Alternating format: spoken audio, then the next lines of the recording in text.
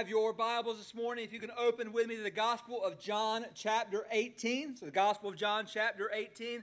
Welcome to the 40th message in our Gospel of John series. And let me just say this. There is a heaviness to where we are today in the Word and where we will be moving forward. And when we think about where we are today in John 18, it's time. No more signs, no more teaching, no more intercessory prayer. There is nothing left for Jesus to do but to give himself up to his betrayer and to lay down his life. And we know that on the way to the cross, Jesus is going to be tried, beaten, denied, mocked, and spit on. And for this reason, it's probably best to understand that Jesus' work at the cross begins here in John 18 when he goes out to meet Judas in the garden. And all this marks the lowest point in Jesus' humiliation.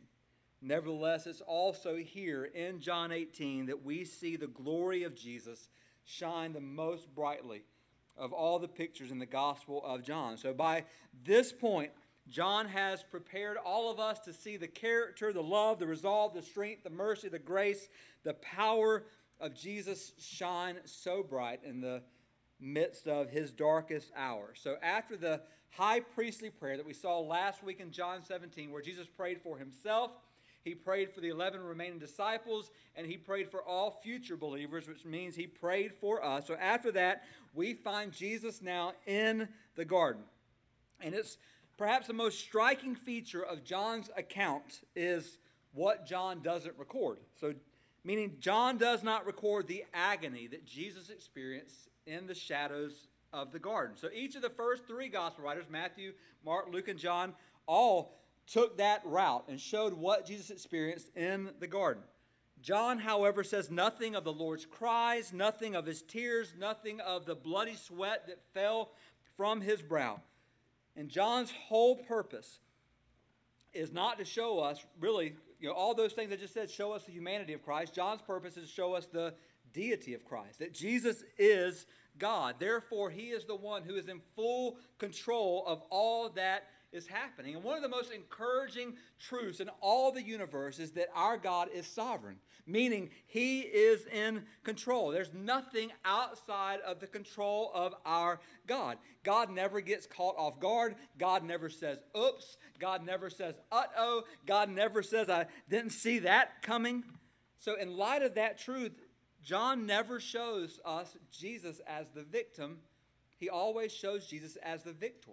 Even in chains, Jesus is victorious. And how do we know that? Because in John 10, Jesus says, no one can take my life from me. I lay it down and I will pick it up or take it up again. So Jesus is saying, listen, no one's taking this from me. No one is taking something I'm not. Well, I am laying it down, and because I lay it down, I have the authority to take it up again. So the point is clear. Jesus is not caught off guard. Jesus is not surprised. He's not having to adjust the plan on the fly. This is the plan. This has always been the plan. Therefore, Jesus is not a victim of his circumstances. He's orchestrating the circumstances. He is the director in all that we see. So I want us to dive in this morning and let us see his betrayal. And we have one more verse than we did last week. Last week we have the same amount of verses. Last week I let you stay seated. It just didn't feel right for me. So if you're able, I'm going to ask you to stand as we honor God's word together. We're going to read verses 1 through 27 of John 18, and it says this. When Jesus had spoken these words, he went out with his disciples across the brook Kidron, where there was a garden, which he and his disciples entered. Now Judas, who betrayed him, also knew the place, for Jesus often met there with his disciples. So Judas, having procured a band of soldiers and some officers from the chief priests and the Pharisees, went there with lanterns and torches and weapons. Then Jesus, knowing all that would happen to him, came forward and said to them, "Whom do you seek?"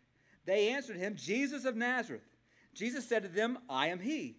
Judas, who betrayed him, was standing with them. When Jesus said to them, "I am he," they drew back and fell to the ground. So he asked them again, "Whom do you seek?" And they said, "Jesus of Nazareth." Jesus answered, "I told you that I am he. So if you seek me, let these men go. This was to fulfill the word that he had spoken, of those whom you gave me, I have lost not one. Then Simon Peter, having a sword, drew it and struck the high priest's servant and cut off his ear, or his right ear. The servant's name was Malchus. So Jesus said to Peter, put your sword into its sheath. Shall I not drink the cup that the Father has given me? So the band of soldiers and their captain and the officers of the Jews arrested Jesus and bound him. First they led him to Annas, for he was the father-in-law of Caiaphas, who was the high priest that year. It was Caiaphas who had advised the Jews that it would be expedient that one man should die for the people. Simon Peter followed Jesus, and so did another disciple. Since the disciple was known to the high priest, he entered with Jesus into the courtyard of the high priest. But Peter stood outside at the door. So the other disciple who was known to the high priest went out and spoke to the servant girl who kept watch at the door and brought Peter in. The servant girl at the door said to Peter, you also are not one of this man's disciples, are you? He said, I am not. Now the servants and officers had made a charcoal fire because it was cold, and they were standing and warming themselves. Peter also was with them, standing and warming himself. The high priest then questioned Jesus about his disciples and his teaching. Jesus answered him, I have spoken openly to the world. I have always taught in the synagogues, in the temple, where all Jews come together. I have said nothing in secret. Why do you ask me? Ask those who have heard me what I have said to them. They know what I said. When he said these things, one of the officers standing by struck Jesus with his hand, saying, is that how you answer the high priest? Jesus answered him, if what I said is wrong, bear witness about the wrong. But if what I said is right, why do you strike me? Annas then sent him bound to Caiaphas the high priest. Now Simon Peter was standing and warming himself, so they said to him, you also are not one of his disciples, are you? He denied it and said, I am not. One of the servants of the high priest, a relative of the man whose ear Peter cut off, asked, did I not see you in the garden with him? Peter also denied it, and at once a rooster crowed.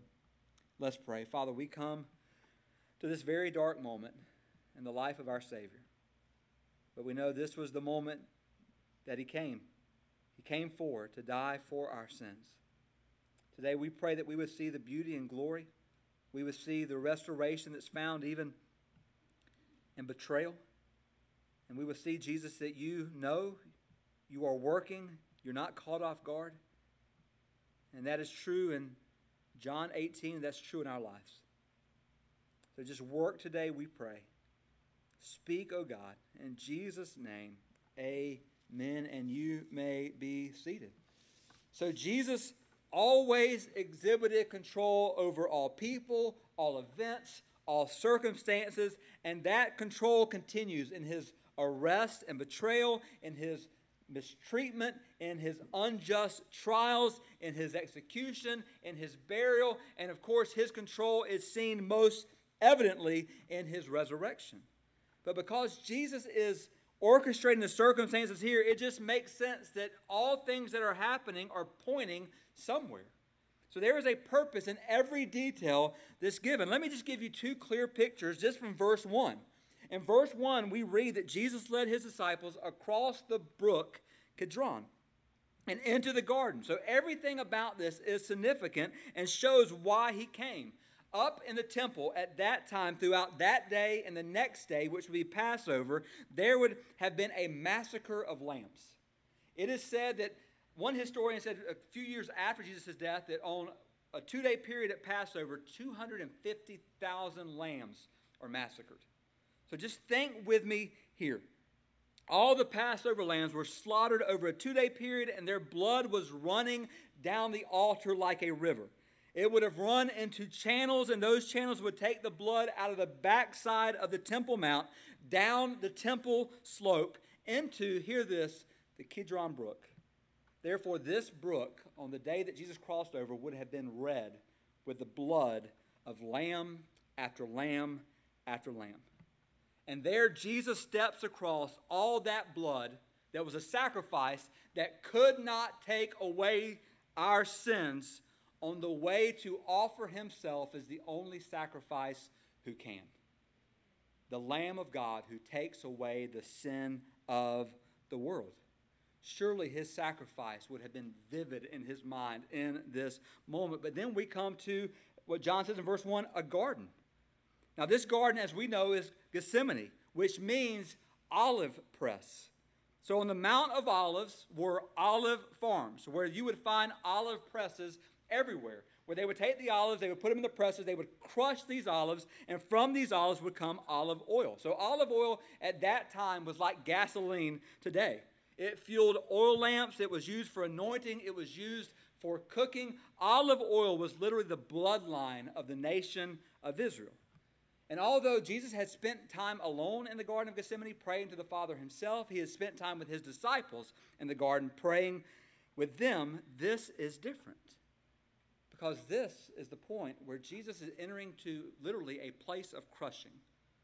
And over 700 years before this moment, the prophet Isaiah says in Isaiah 53 that Jesus would be crushed for our iniquities. He would be crushed for our iniquities. This is happening in this moment. Blood and crushing. And of the things that John doesn't mention, I want us to talk about something that none of the gospel writers mention, but something that I can only imagine had to have happened. And that is the hideous words that Satan must have been speaking in the ear of Jesus in this moment in the garden. Perhaps Satan would have sought to undermine our Lord's confidence in his ability to carry out the mission that has been given to him. I can just think of Satan saying, just look at yourself. What makes you think you'll be able to bear up under what is to come? Are you sure you're prepared for your family to watch you? Are you prepared for your mother to stand at the foot of the cross as everyone mocks and slanders your name? Or Satan even saying, Jesus, you look not good. You don't look in good physical shape. What happens if you die before you get to the cross? It would all be for nothing. Just give it up. Or that Jesus was alone in this moment, had to provide arrows for Satan to fling at our Lord. Look around, Jesus. Where are those to help you? Look at these followers of yours. They're weak, they're selfish, sinful, prideful, arrogant, stupid men. You say they're your best friends, but where are you, or where are they when you need them most? They're asleep. They can't give you 1 hour of attention. And one of them, Judas, is about to betray you. And when he does, all the others are going to run from you. And even your heavenly Father is about to forsake you. Give it up, Jesus. Just give it up. And when Jesus went and found his disciples asleep, unwilling to pray for him, Satan had to have gloated. He had to have gloated in that moment. See, I told you so. They care so little about you, yet you intend to endure an eternity of wrath for them? Really? Really give it up? And I can almost hear Jesus saying, yes, I will gladly endure an eternity of wrath for them. Even though they can't give me an hour to help me, I will give my all to help them. And that is the beauty of our Savior, and that is the beauty of this very moment. So what I want us to do, in light of all those realities, I want to lay 3 truths before us related to the betrayal that Jesus is facing in this moment. 3 different betrayals that we are going to see. The first is this: betrayal in the garden. Betrayal in the garden. So a night that would have been filled with indignities and injustice began with Jesus' betrayer, Judas Iscariot, invading Jesus' prayer sanctuary in the Garden of Gethsemane, accompanied by armed troops to arrest the Savior of the world. And John doesn't say that this is the Garden of Gethsemane, even though we know that it is. It could be incidental that John leaves Garden of Gethsemane out, or John could be wanting his readers to think about the last time a garden was significant in history. I think that's probably what John has in mind, the Garden of Eden. It was in the Garden of Eden that the first man, Adam, had a confrontation with the enemy, with Satan, and he lost. In that garden, temptation overcame him and overcame Eve, and sin corrupted not just them, but all of humanity. In our passage today, Jesus, who Paul later calls the second Adam, is in another garden where Satan once again appears, I believe, tempting Jesus, but also appears in the person of Judas, armed with troops in order to arrest Jesus. Yet this time in this garden, there would be no submitting to the will of Satan. In the Garden of Eden, Adam sinned. He ran. He fled. He hid from God. Yet here in the Garden of Gethsemane, Jesus presents himself fully to the will of God. I love the words of D.A. Carson, who says, in the first garden, not your will, God, but mine be done. Changed paradise to a desert and brought man from Eden all the way to Gethsemane. Now, not my will, God, but yours be done. Brings anguish to the one who prays it, but transforms this desert into a kingdom and brings man all the way from Gethsemane to the very gates of glory.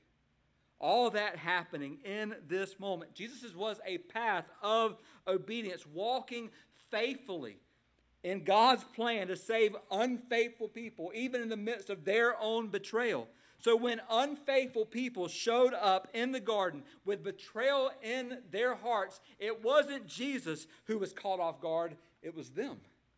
It was them. Look at verse 3. So Judas, having procured a band of soldiers. Now some theologians believe a band meant 200 men. Others say no, a band meant 600 men. Regardless, here's the deal. There was a SWAT team in that moment that surrounded the Garden of Gethsemane, all with bad thoughts and bad intentions in their mind and heart towards Jesus. John goes on. A band of soldiers, some officers from the chief priests and Pharisees went there with lanterns and torches and weapons. Verse 12 says, the band of soldiers and their captain, the officers of the Jews, arrested Jesus and bound him. John doesn't include it, but the other three Gospels do, that Judas came up to Jesus and kissed him. He kissed him. Everyone knows a kiss is an expression of affection and intimacy. Betrayal, on the other hand, is an act of treachery and deceit. A kiss of betrayal is a contradiction in terms. It's like saying that someone had a smile of hatred or saying that someone laughed with sorrow. Those things don't go together. So to speak of a kiss of betrayal is to say that what ought to be a token of friendship and love and affection has become an instrument of treason. Or to put it this way, in order to betray Jesus, Judas literally had to kiss the very face of God. Think about that for a second. In order to betray Jesus, Judas had to kiss the face of God. And our first impression in reading all this would be to think this is totally out of Jesus' control. But then we read in verse 4 that Jesus went forward. And in verse 6, we read that everyone else fell backwards. In verse 4, we read that Jesus knew everything that was going to happen. And because he knew everything that was going to happen, get this, in the first 11 verses, Jesus asked all the questions. Who are you seeking? Again, who are you seeking? Again to Peter, did you not think or know I had to drink the cup? Jesus is asking all the questions. He's in control here. Don't miss his control. But when Jesus says to the men who come out, who do you seek? They say Jesus of Nazareth, and Jesus says, I am. Now, all the English translations of the Bible include the word he, but the Greek there is just literally, I am. Several times in the Gospel of John, Jesus has used that statement, right? We've covered them. I am the bread of life. I am the light of the world. I am the good shepherd. I am the gate for the sheep. I am the way, the truth, and the life. I am the vine. You are the branches. I am the resurrection and the life. And now Jesus says, I am.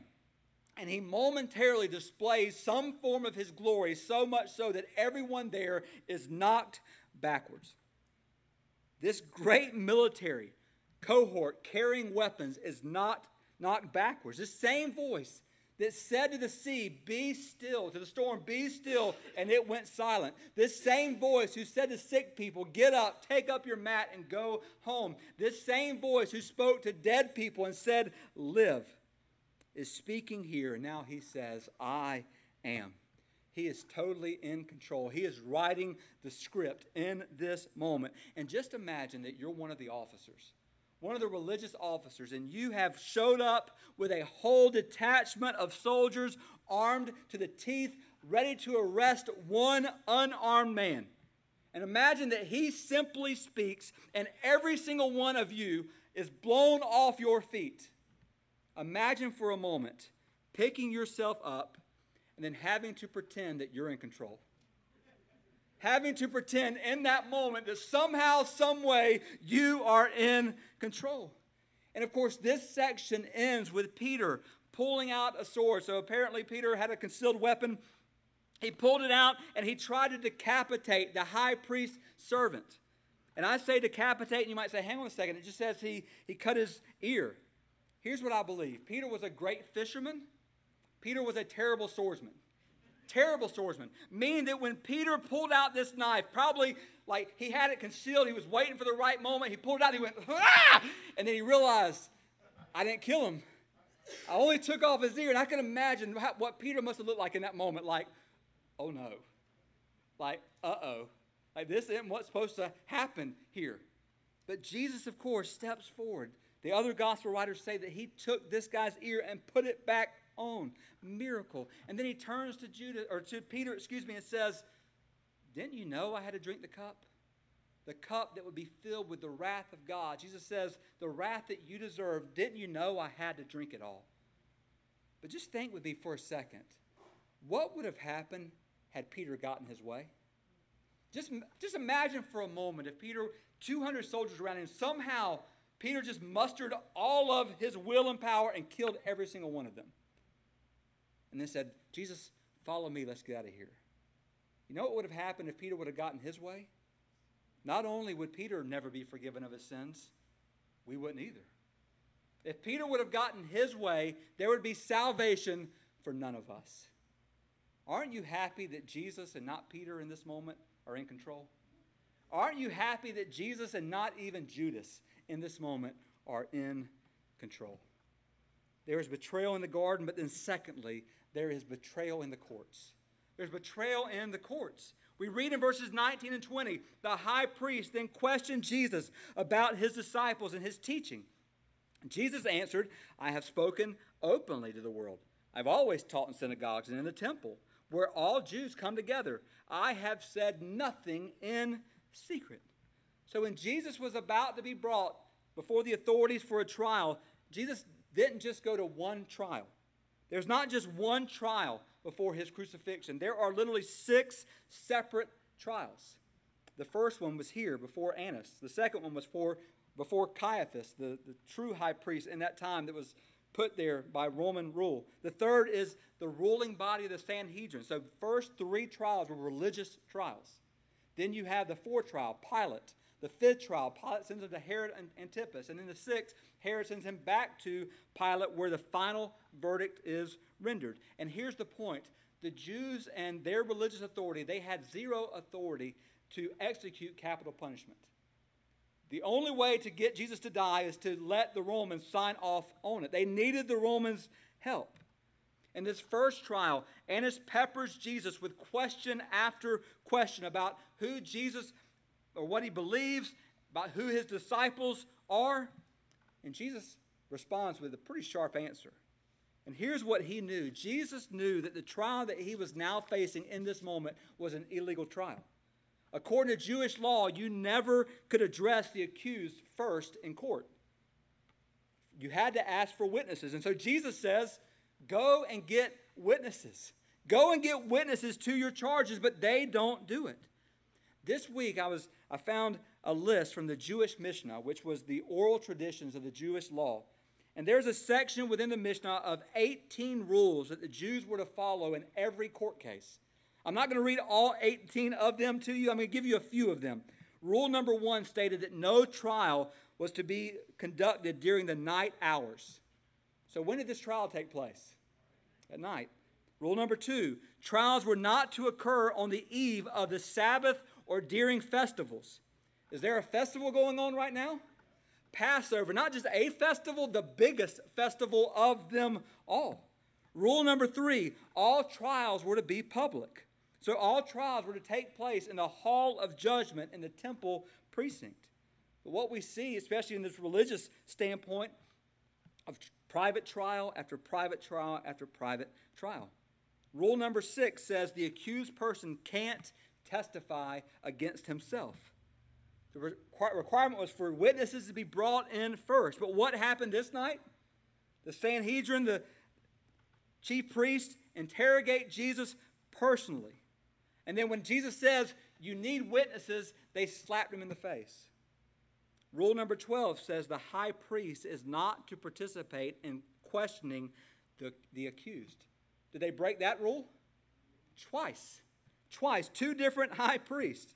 And then finally, Rule 18, sentencing in a capital case is not to occur until the following day, meaning they were required to have a 24-hour period between the first meeting and the final verdict. And the reason is, according to the Mishnah, was to give room for mercy to arise. Yet there was no mercy here. There was no mercy to be found here. So rule after rule after rule was broken this night. These weren't trials by religious leaders doing religious and right things. This was a murderous plot to kill Jesus. But never forget, Jesus did not have his life taken from him. He laid down his life, and he picked it back up. And there are, of course, several points of application here, but I think the most obvious, the most simple, and yet the most profound is this. Betrayal, disappointment, failure are possible even among religious people and among religious leaders. Even in the church, hear this today, your leaders will disappoint you. I will disappoint you. We want to love you. We want to serve you faithfully, but we will fall short. But here's the beauty. Jesus will never fall short. He'll never fall short. He'll never fail you. He's always faithful to you. And here's the deal. Yes, I know some of you have been hurt by church people and even by leadership in the church. And know this, your hurts can be very, very real, very, very true, very, very hurtful. And at the same time, Jesus can still be true. At the same time, Jesus can still be true. Meaning, human people can do what human people do and let you down, even in the name of Christianity, and Jesus still be true. Here's where we have to be very, very careful. Sometimes what we do is we use the excuse of how someone has treated us for how we treat Jesus. We say, well, they've treated me this way, so I'm not following Jesus. Well, Jesus never did that to you. Jesus has never done anything to you but love you and die for you. And yet we say, because they did this to me, I won't follow Jesus. Brothers and sisters, there will come a day when we will stand before Jesus and we won't be able to use how someone else treated us as an excuse. The only thing we'll be able to say to Jesus is, what do we do with him and what do we do for him? Will we use other people's excuse for not following Jesus? Listen, he's true. He loves you. And in this moment, Jesus never lost sight of why he came, and he never lost sight of who he came for. I'm going to show you that in just a matter of moments, how Jesus had his eyes on a particular person, even though that person was betraying him. Jesus never lost sight. So betrayal in the courts leads us to number 3, betrayal in the inner circle. Betrayal in the inner circle. Look at verses 15 through 17 on the screen. Just verse 15, a little excerpt says, Simon Peter followed Jesus, and so did another disciple. Now, most scholars believe that other disciple was John, the one who wrote this gospel, the disciple who Jesus loved. Verse 16 says, Peter stood outside the door, and of course, John came and got him. But then verse 17 says this, don't miss this, because this is number 1 denial. The servant girl at the door said to Peter, you also are not one of this man's disciples, are you? And Peter said, I am not. It's striking, isn't it? The language that's used. When surrounded by 200 to 600 armed men, Jesus says, I am. And when confronted by a servant girl, Peter says, I am not. I am not. Here is a contrast between the unchanging, divine, determined faithfulness of Jesus and the changing faithlessness of Peter.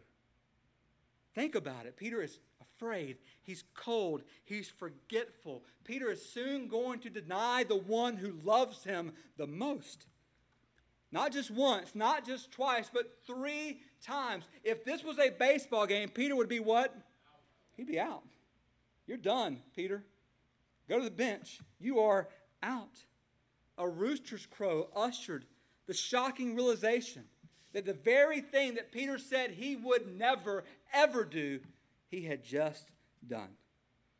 And listen, as much as we want to shake our heads at Peter, as much as we might even want to shake our fist at Peter, can we really?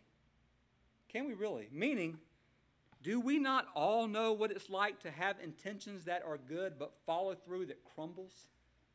Do we not know how easy it is to say words of commitment? I think of the words of Peter in Matthew 16 when Jesus says, "Who do you say that I am?" And Peter steps up and says, "You are the Christ, the Son of the living God." And Jesus says, "Blessed are you, Peter." And from that confession, I will build my church, and the gates of hell won't prevail against it. Sometimes, listen, it's easy to say words of commitment, yet when we get hurt by someone, or when we're afraid, or when things begin to fall around us, when circumstances that we don't want, unwelcome circumstances, enter our lives, it becomes difficult for us to live out those words of confession and commitment. Fear, pain, worries, insecurities can do a number on all of our hearts.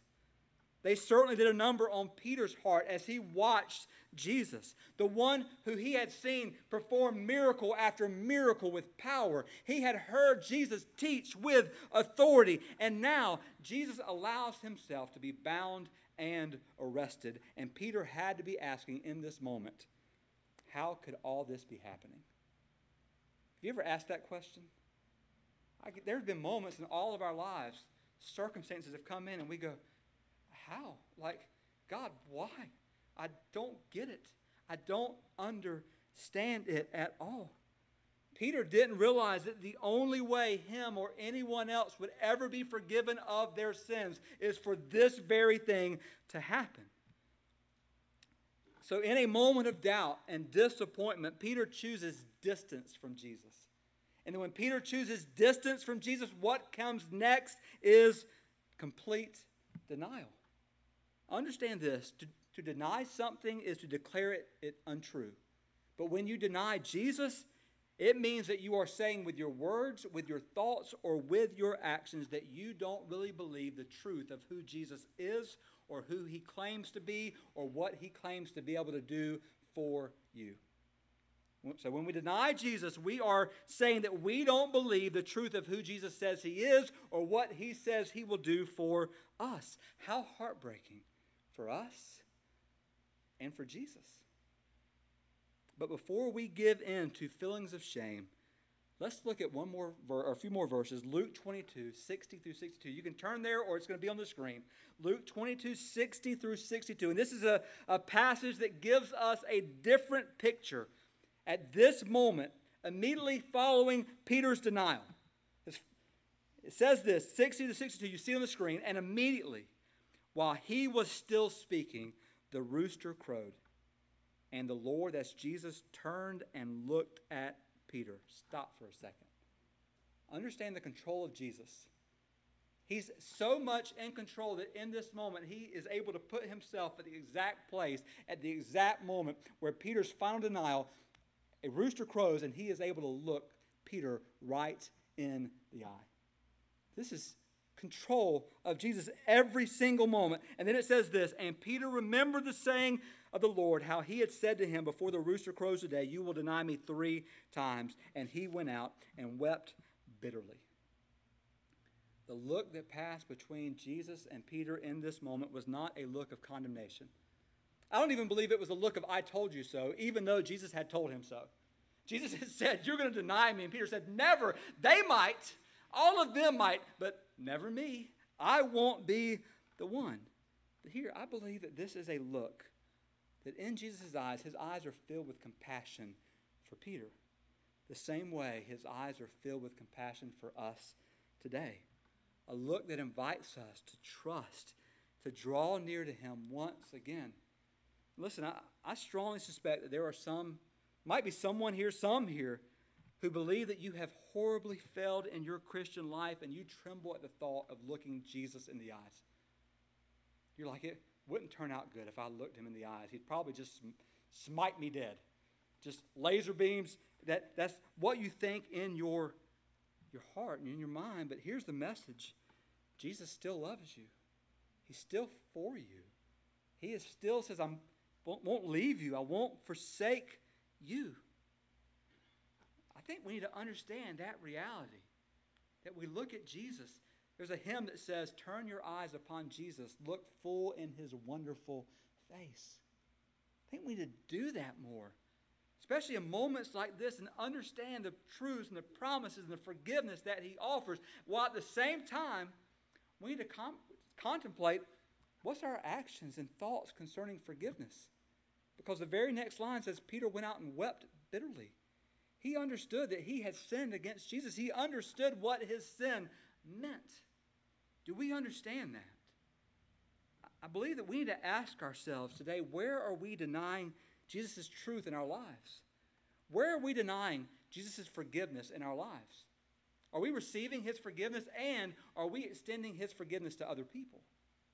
Where are we denying Jesus' redemption? His redemption that covers every part of our life, our past, our present, and our future. Are we denying that?